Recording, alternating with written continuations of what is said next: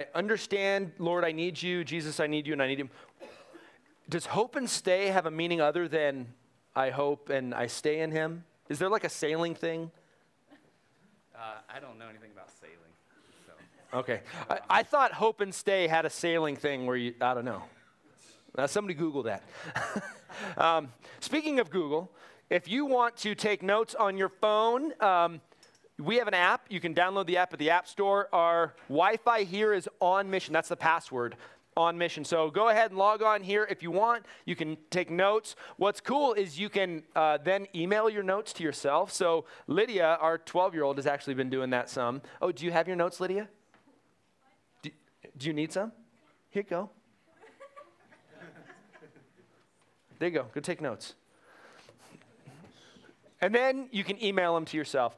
This morning, I want to start with prayer. Alex Hall, who is the other elder here, he is in the hospital right now. He has kidney stones, 7 of them. Wow. So you guys, yeah, people understand some of kidney stones. So let's take a minute and just pray for Alex, pray for that surgery. It's at 1 o'clock today. So pray as you feel led, and then I will wrap it up. So please pray.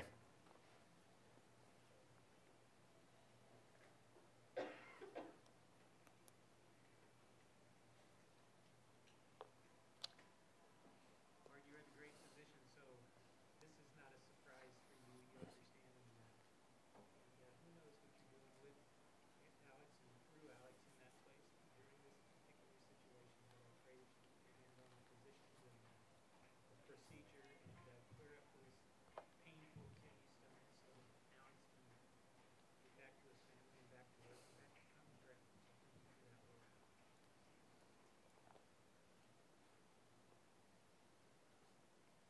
So thank you for that, Lord. We lift Alex to you, Father, asking you to just comfort him in his pain. Bless the work of the doctors in the hospital, Lord. Put your hand over them and him, and heal him and return him soon. God, I lift up Kelsey as she's taking care of the kids and watching Alex in pain. God, give her peace and strength to just be there for him and for her kids. And give the kids peace too through this. And please just get him home and heal from this quickly, please.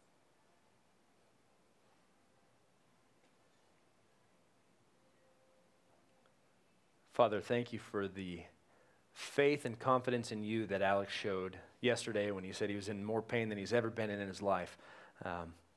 But yet his faith was strong. So I just pray that you would relieve his pain, that you would heal him quickly. We trust you. In Jesus' name, amen. Well, we are continuing our series. We have 2 more weeks, this week and next week, our series on game plan. So here's my question to start today. Who here wants to make horrible decisions in life? Anybody? Roy does. Okay. Musicians. Who wants to make great decisions? Most of you. Okay. Most of you. Some of you, you won't raise your hand no matter what I say. That's okay. But yeah, we want to make good decisions, don't we? So here's my question. What does your decision-making process look like? Do you have a process? What's it look like? When you have a decision to make,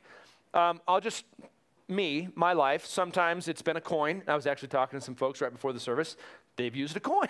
And you see lots in Scripture, casting lots. So you have a decision to make. Maybe you make a pros and cons list, and you list those out. Which list is longer? I had a friend who had a decision, and he thought he had the decision made, and he said, okay, God, if I'm making the right decision, let the next person I see be wearing an orange shirt.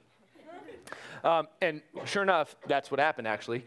But the question is, are those the best ways to make decisions? How do we make decisions? Signs is one of those. I spoke to somebody actually this week who they had a decision to make, and they then turned on the radio, and a song spoke to them. They're like, so God was speaking to me through that song. And I struggle with that, going, God can do whatever he wants. But maybe that is helpful to an already good process for decision making. I'd say there's other things to do first, and then do maybe like I've done of, God, what do you want me to do oh, fear not, daughter of Zion, behold. Maybe, have you done that? You just open up your Bible randomly, point at something, and that's what God's saying. I've done that. So what is our process?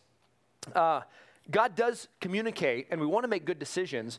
And a lot of times with Christians, we see poor decision-making process, or, and I've seen this one a lot, now plug your ears if you don't want to hear this, justifications for poor decisions. I've seen Christians make obviously bad decisions, but they justify them. They rationalize, okay, I have to date this non-believer because there's no good Christian guys around.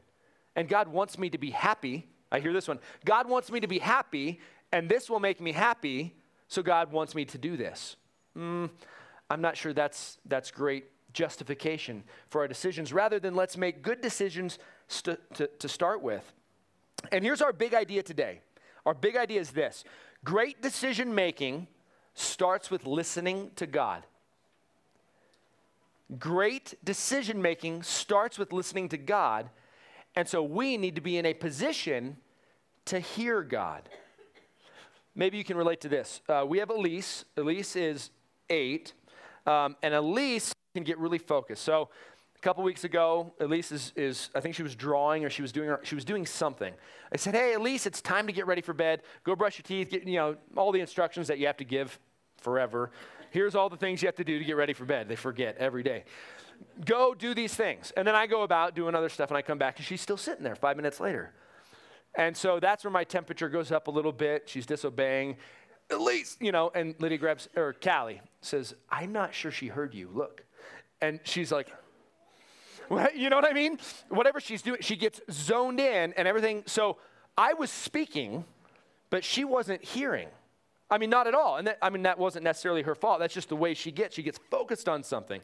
And so we've learned, when we see that, we go up, we touch her. Elise, can you hear me? Look at me.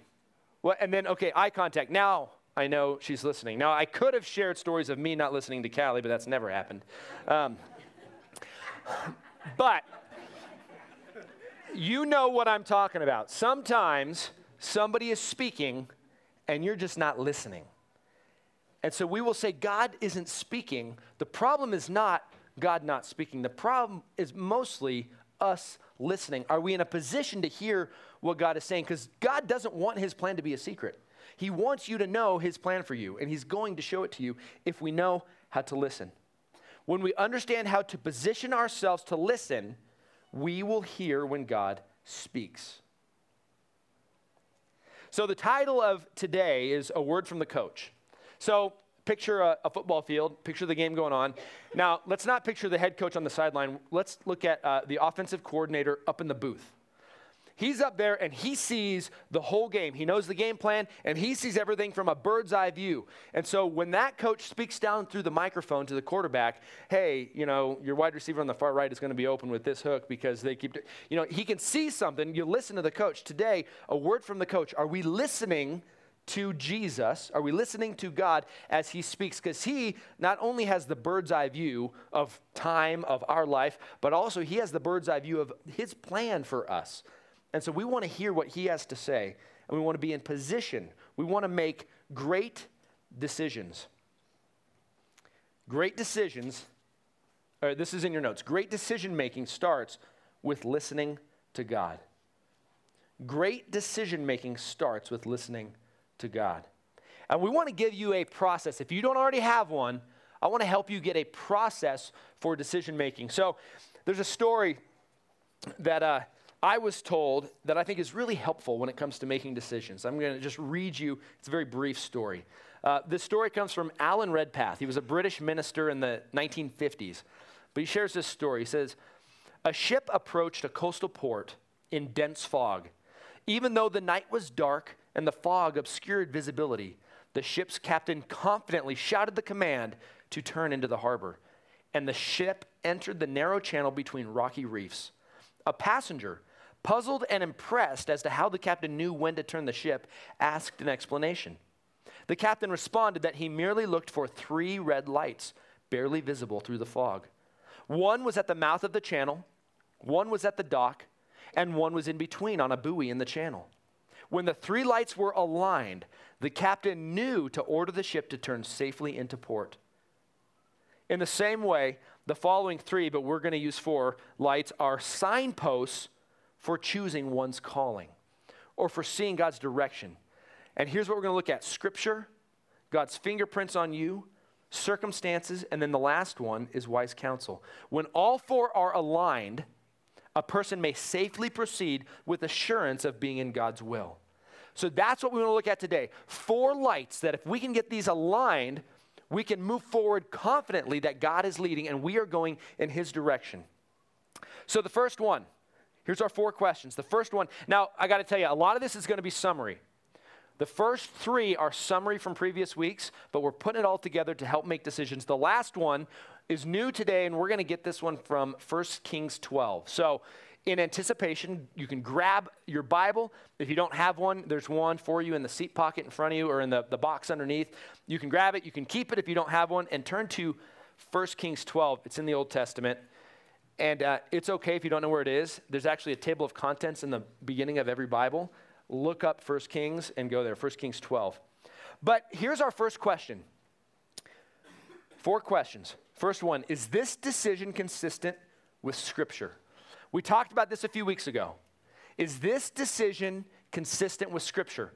Scripture really sets boundaries for life, the guardrails of life, that if we're standing between these God's moral will, as we find in Scripture, and even God's providential will, the things that are going to happen no matter what, we know that we're going in a good direction. So, is this decision consistent with Scripture? Many decisions can be fixed with just that first question. Is this consistent with Scripture? Should I marry this non-believer? 2 Corinthians 6:14. Do not be unequally yoked to non-believers. For what partnership has righteousness with lawlessness, or what fellowship has light with darkness? So no. Don't even have to pray about that when the answer's in Scripture. Here's another one. Should I take this fellow believer to court? This other Christian has done me wrong. Should I sue them? I've had this one in my life. 1 Corinthians 6:7. To have lawsuits at all with one another is already a defeat for you. Why not rather suffer wrong? Why not rather be defrauded? He's saying rather than defame the name of Jesus by Christians going to court against each other, figure it out within the church. Don't take them to court. That one, you don't even really have to pray about that. It's in there. Now, different circumstances might be different, so pray about it. But is your decision in line with Scripture? Listen, greater than any sign. A lot of people, they look for signs. God, give me a sign that I'm making the right decision. A song on the radio, whatever it is, give me a sign. People find those signs in potato chips and pizzas. Look it up. It's happened. The greater sign than any of that is this. This book, this Bible, is 2,000 years old, much of it older than 2,000 years. It's consistent. It doesn't disagree. It's been preserved. It's the greatest selling book ever. This is a miracle. Just so you know, greater than any other sign is this sign, this miracle. How many miracles do you have in your house collecting dust? How many miracles do you have sitting there that you could consult when a decision comes to be made? This is the greatest sign that we have. So, is your decision consistent with Scripture?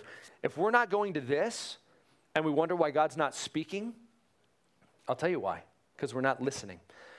All right, here's the second question.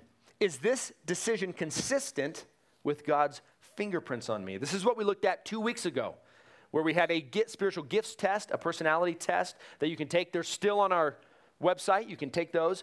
But how has God made you? He's given you a gift. If you are a follower of Jesus, He's given you a personality. He's placed you where He's placed you. How has God made you? And so is this decision consistent with how God has made you? The best example I can have, and she's not here, but I'm going to talk about her anyway. Mary, we had youth group 2 weeks ago, and we were talking about this. And Mary is a senior, and she's trying to figure out where to go to college. And so that's her and that's a big decision coming up. Several of you have that decision coming up. And so she said, where do I go? And so we listed the 4 schools she's thinking about, and we did a pros and cons list, and we're going through that. And I said, now, what are your spiritual gifts? What are God's fingerprints? She says, I think I have the gift of evangelism. Okay, so let's look at this list. One of these is a Christian school. And part of her was feeling, well, a good Christian should go to a Christian school. I said, well, not necessarily. You go to one of these other schools, you have more opportunities to use your gift of evangelism. And that was helpful for her to think about, how has God made you? And so that's just one little example. But what are God's fingerprints on you? Use that in making decisions. Question number 3. Do current circumstances and opportunities point toward this decision? Do current circumstances and opportunities point toward this decision? How often do we attempt to force something that doesn't fit? The picture that I got as I was going through this was, you remember when we were kids, and there was that, I think it was red and blue, and it had the star shape and the round shape, and it was the game to take the shapes and put them in plastic, and then maybe not. Well, ever try and take the square one and put it in the circle? And it doesn't fit, so you just take the thing and you bang it until it goes through. Sometimes we want something. We have a decision, we want this. And circumstances, opportunities, they don't really fit, but this is really what I want. So I'm going to force it to fit. And I think very clearly, a lot of times that is stepping outside of what God would have for you. Is there a decision and you are trying to force it? Here's an example. You're not going to like this one. Is there a car you can't afford, but you really want? And so you go get a loan to buy a car you can't afford. So we can't afford this. It's way too much for us, but we can finance it. Or a house. And I've spoken to people that struggled with this one, where they wanted a house, and all the signs said, no, you can't afford it, this and that. No, they force it, and then they got in big trouble with the house. How often do we do that? Now, Dave Ramsey, if you ever listen to Dave Ramsey, he's the one, I see some clapping. He would say, if you're going to buy a house, get a 15-year loan, not a 30-year, fixed rate, and your monthly rate should be no more than 25% of your take-home pay. That's pretty good advice. And so if it's above that, you can't afford it. But sometimes we really want something, don't we? Or maybe a relationship we know is just not right, but we're going to force it. So, do current circumstances and opportunities point toward this decision? Now, our last one, and this is our main focus today. The last question we're going to find in 1 Kings 12, 1 through 5. We're going to be looking at a guy named Rehoboam. Now, Rehoboam is Solomon's son. Rehoboam is the 4th king of Israel. The first one was Saul, who God had to get rid of him. The next one was David, arguably the best king to ever live. He was called a man after God's own heart. Solomon was David's son, started out great, ended not so great. And Rehoboam is Solomon's son. Now, near the end of Solomon's life, he had made some poor choices. He had gone away from God. He had, I don't know how many wives and concubines, but a lot, hundreds. And they pulled him away from God. And he started going their way and letting them set up things to worship their gods. And so God had to judge Israel for the king's folly there. But Jeroboam now is taking over. Solomon has just died. And Jeroboam is taking over. His son is going to become king. And he has a decision, immediately. He goes, he's crowned king. Now, big decision. What do you do when you have a big decision? And so let's look at Rehoboam. Look at chapter 12. We're going to start with just verses 1 through 5. Rehoboam went to Shechem, for all Israel had come to Shechem to make him king. And as soon as Jeroboam, the son of Nebat, heard of it, for he was still in Egypt, where he had fled from King Solomon, and Jeroboam returned from Egypt. Okay, little background. Here's this guy, Jeroboam. Jeroboam was a pretty smart guy, a pretty talented guy, and Rehoboam's dad, Solomon, had recognized that in Jeroboam. And so he took Jeroboam and he placed him over all the forced labor. So the slaves, all the slaves of Israel, were all under this one guy, Jeroboam. He was in charge. Big job. There were a lot of slaves, a lot of forced labor. So he had a big role to play. Well, because of some of Solomon's sin, there was kind of a falling out between Jeroboam and Solomon. And so Solomon sought to kill Jeroboam. God had a plan for Jeroboam, so he let him go to Egypt safely. Well, now Solomon's dead. Jeroboam comes back, and Jeroboam is going to speak for these people, these forced labor. He's going to speak for them to the new king, saying, hey, I think you need to change your policies a little bit for things to go well moving forward. And so look at verse 3. And they sent and called him, and Jeroboam And all the assembly of Israel came and said to Rehoboam, your father made our yoke heavy. Now therefore, lighten the hard service of your father and his heavy yoke on us, and we will serve you. So they said, your dad Solomon made our life difficult. If you make our life a little bit easier, we will serve you. So there's a lot of people. They're saying, grant us this request and we will be your servants. You will be a good king. We will follow you. We will do what you ask. And so Rehoboam has a choice. What's his choice right here? It's either to continue the way his father had, making their yoke hard. It's granting their request, making their yoke easier. Or I guess there's a third one, make their yoke even harder. And put himself as a very strong, firm king. No, I'm the one in charge. I get to call the shots. So a big decision immediately after taking the throne. What's he going to do? Look at verse 6. Verse 5. He said to them, go away for 3 days and come again to me. So the people went away. I think there's a point here. I think Rehoboam did something very good here. He sent them away for 3 days. He didn't make the decision right then. This is big. This isn't even really in your notes, I don't think. Maybe it is. Any decision that needs to be made right now is an immediate no. In general, if you need to make the decision right now, it's somebody's forcing you into something. Timeshare presentation. Here's the deal, and you have to sign it before you walk. 5 minutes, and you know what? No, I don't have time to do the work on it. No, any decision that needs to be right then is a no. And so Jeroboam, he made a good choice here. He said, we're going to wait. 3 days, come back. Now look at verse 6. Then King Rehoboam took counsel with the old men who had stood before Solomon his father while he was yet alive, saying, how do you advise me to answer this people? They said to him, if you will be a servant to this people today and serve them, by the way, that's what a good leader does, serves others. They said, if you will be a servant to this people today and serve them and speak good words to them when you answer them, then they will be your servants forever. So he sought counsel from the wise men. Again, I'd say this is a pretty good choice. He goes to the men who had advised his father, who had been given wisdom from God, and these were his counselors. And they counseled him to actually do different than his father had done. They said, grant this request, make their life a little bit easier, and they will serve you. And so this brings up the fourth question that we need to ask. Is this decision consistent with wise, godly counsel? When you have a decision to make, is your decision consistent with wise, godly counsel? Thomas Kempis, he was a theologian in the 15th century. He wrote this: who is so wise as to have perfect knowledge of all things? Therefore, trust not too much to your own opinion, but be ready to hear the opinions of others. Though your own opinion be good, yet if for the love of God you forego it and follow that of another, you shall more profit thereby.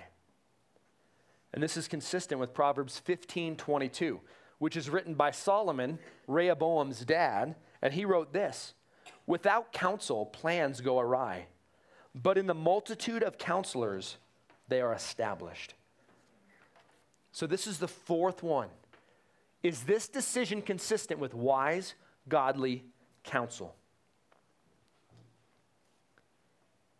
What's our big idea today? How to make great decisions. Great decision making starts with listening to God. So put yourself in a position to hear him. Seek counsel. Rehoboam does that, but let's look. Look at verse 8. Then what happens?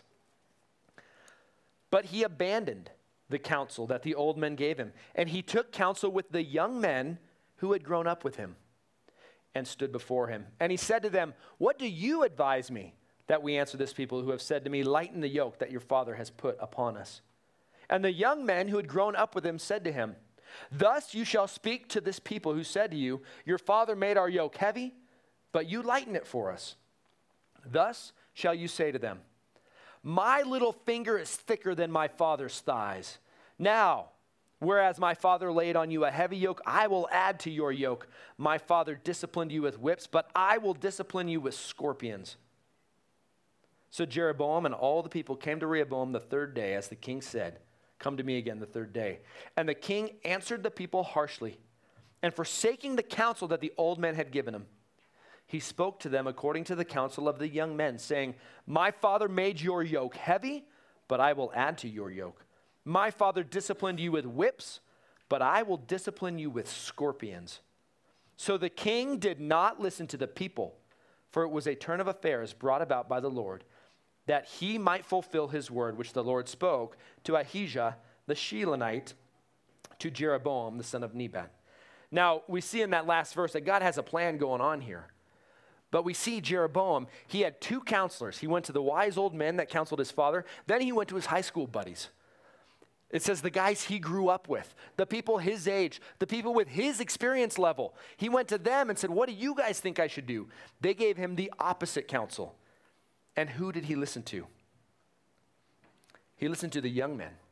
Now listen to this. This is key. The people you listen to are a preview of where you're heading. Excuse me. The people you listen to are a preview of where you are heading. He listened to the young men. The old men had been around. They had seen some things. They counseled him to even go lighter than his father had. He went heavier than his father had. He listened to his friends. This is the next note. The people who you are listening to are a preview of the future you. Who you're listening to are a preview of the future you. Where do you go to for advice? Gossip magazines? Facebook? The news? Who do you go to? Who are you listening to? Because whoever you're listening to, they are a preview of the future you. Do you want to be like them? Do you want to be in the position that they are in? And here, Rehoboam, he's listening to people in the same stage of life as he is. They had no more experience. He listened to them rather than these other men. He listened to them. I think this is very applicable to us. Parents, who do you go to for advice?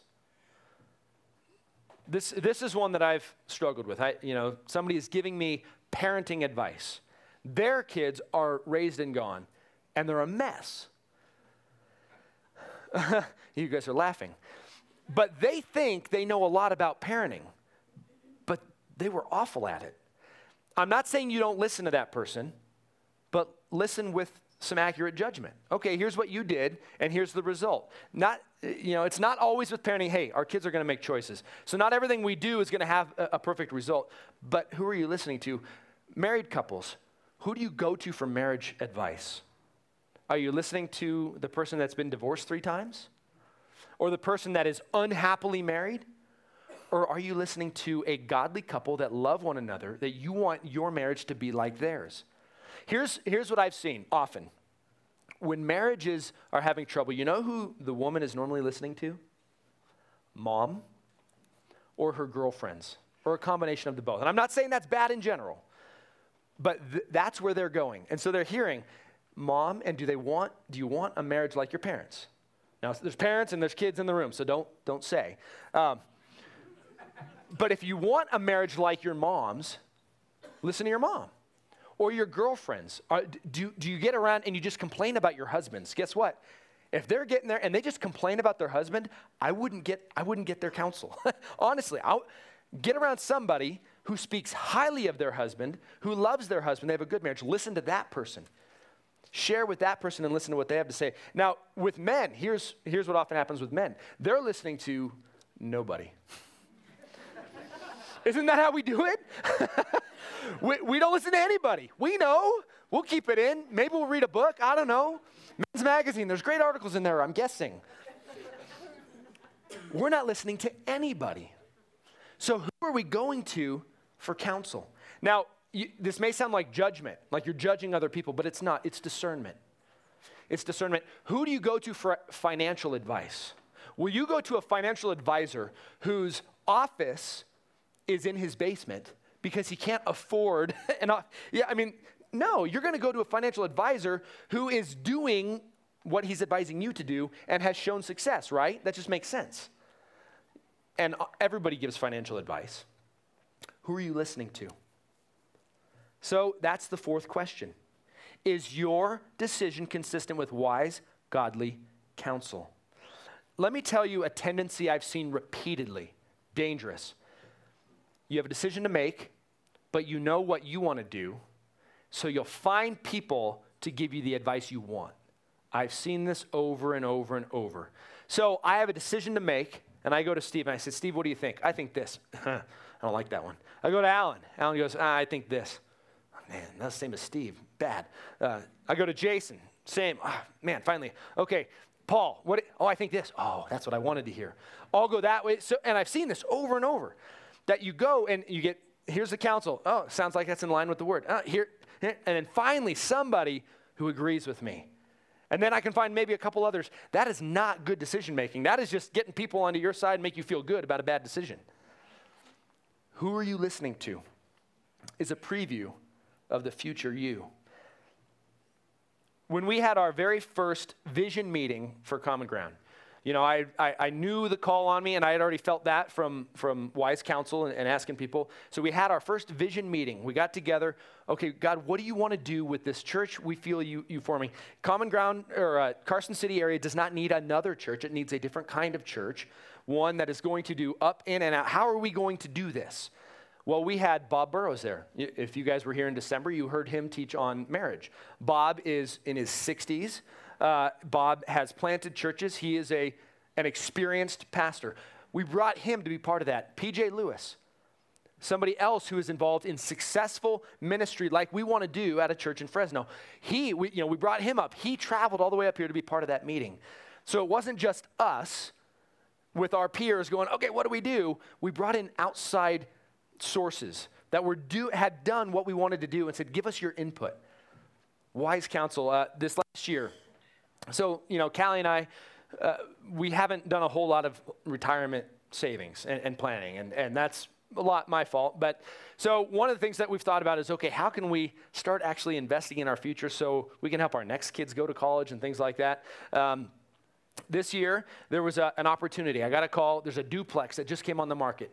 Great deal. I mean, it's not even on the market yet. You can get it. You can get it now. Great. And I looked at it. It's like, that is a great deal. That would just about cash flow. Great. Well, it's one of those decisions that had to be made fast. And so often, slow down on that. So I called somebody who knows the Bible, meaning they understand stewardship, biblical stewardship with our time, talents, and treasure. I called somebody who understood biblical stewardship, somebody who was successful in real estate investment and doing those things. And I said, here's the opportunity. What do you think? And they said, well, they asked some questions and looked at this, and we came to the conclusion, we don't have enough cash flow in our own lives to afford if something happened. Yes, it's a great deal, but it's not a good decision right now.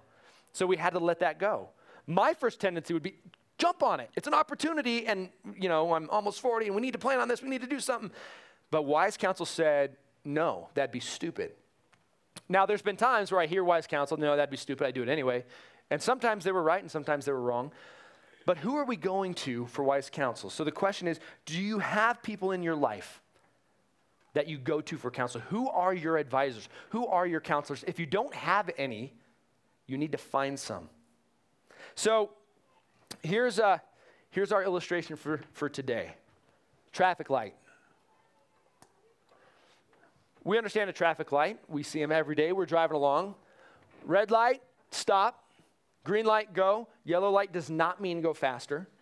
It means slow down, right?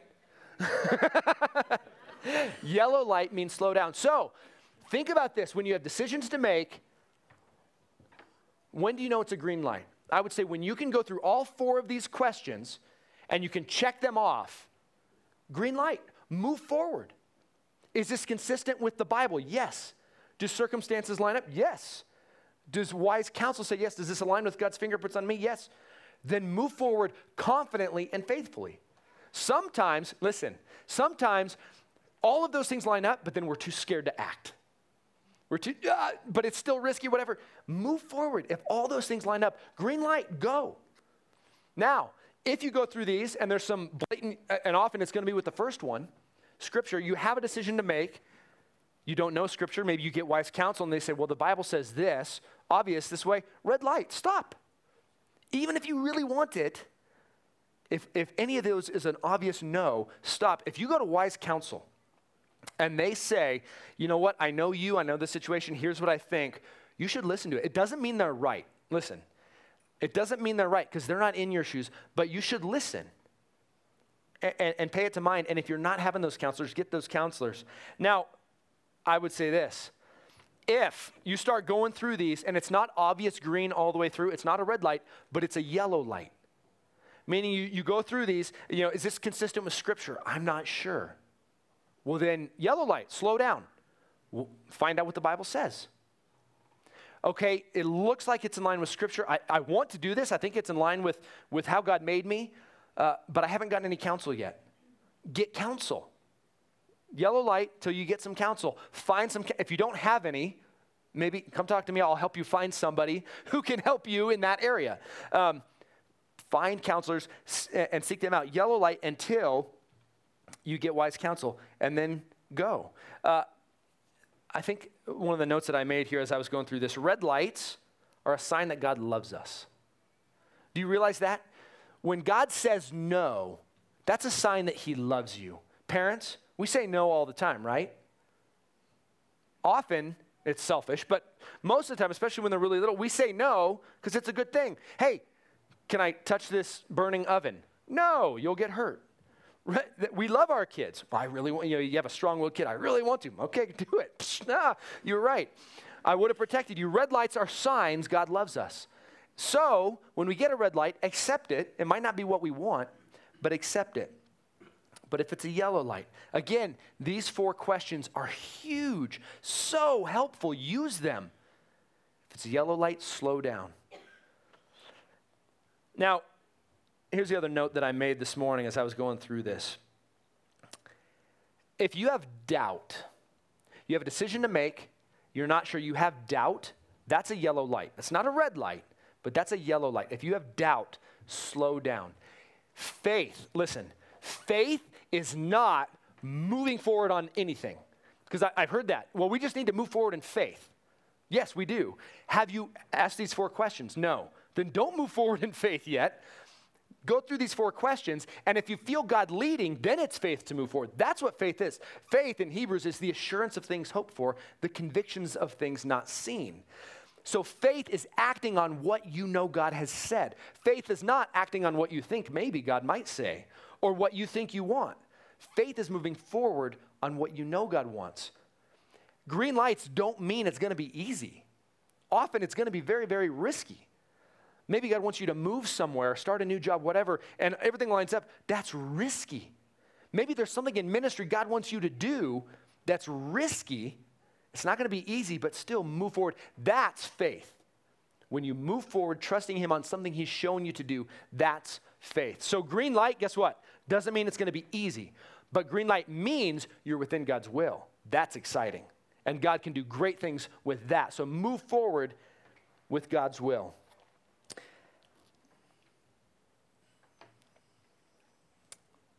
The conclusion is this.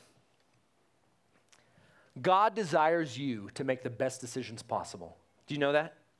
God loves you more than you love you. God loves you more than you want you. God wants you to make better decisions than even you want to make you to make. God wants you to be successful. He wants to show you the right way to go. If we're in a position to listen, we will make wise choices. Let me pray and let's worship. Father, thank you that you love us more than we love us. Thank you that you desire for us to make good decisions. Thank you that you want us to be in your will, moving forward for your glory, empowered by your Spirit. Thank you for that. I pray that if any of us here right now have decisions to make, that we would employ this. We would take these 4 questions, we would ask them honestly, and we would listen to you. And I do ask, God, some of us have decisions to make. I pray that if we have a green light, we would move forward boldly trusting you. I pray that we would take it seriously, God. If it's a yellow light and we need wise counsel, show us who to ask. Show us where to go. Let us make wise decisions in line with you, because if we do, we're going to be in line with your will. We're going to be going your direction, and then you're going to do great things in and through us. We want that for our families. We want that for our kids. We want that for this church and our community. Use us for your glory. We love you. In Jesus' name, amen.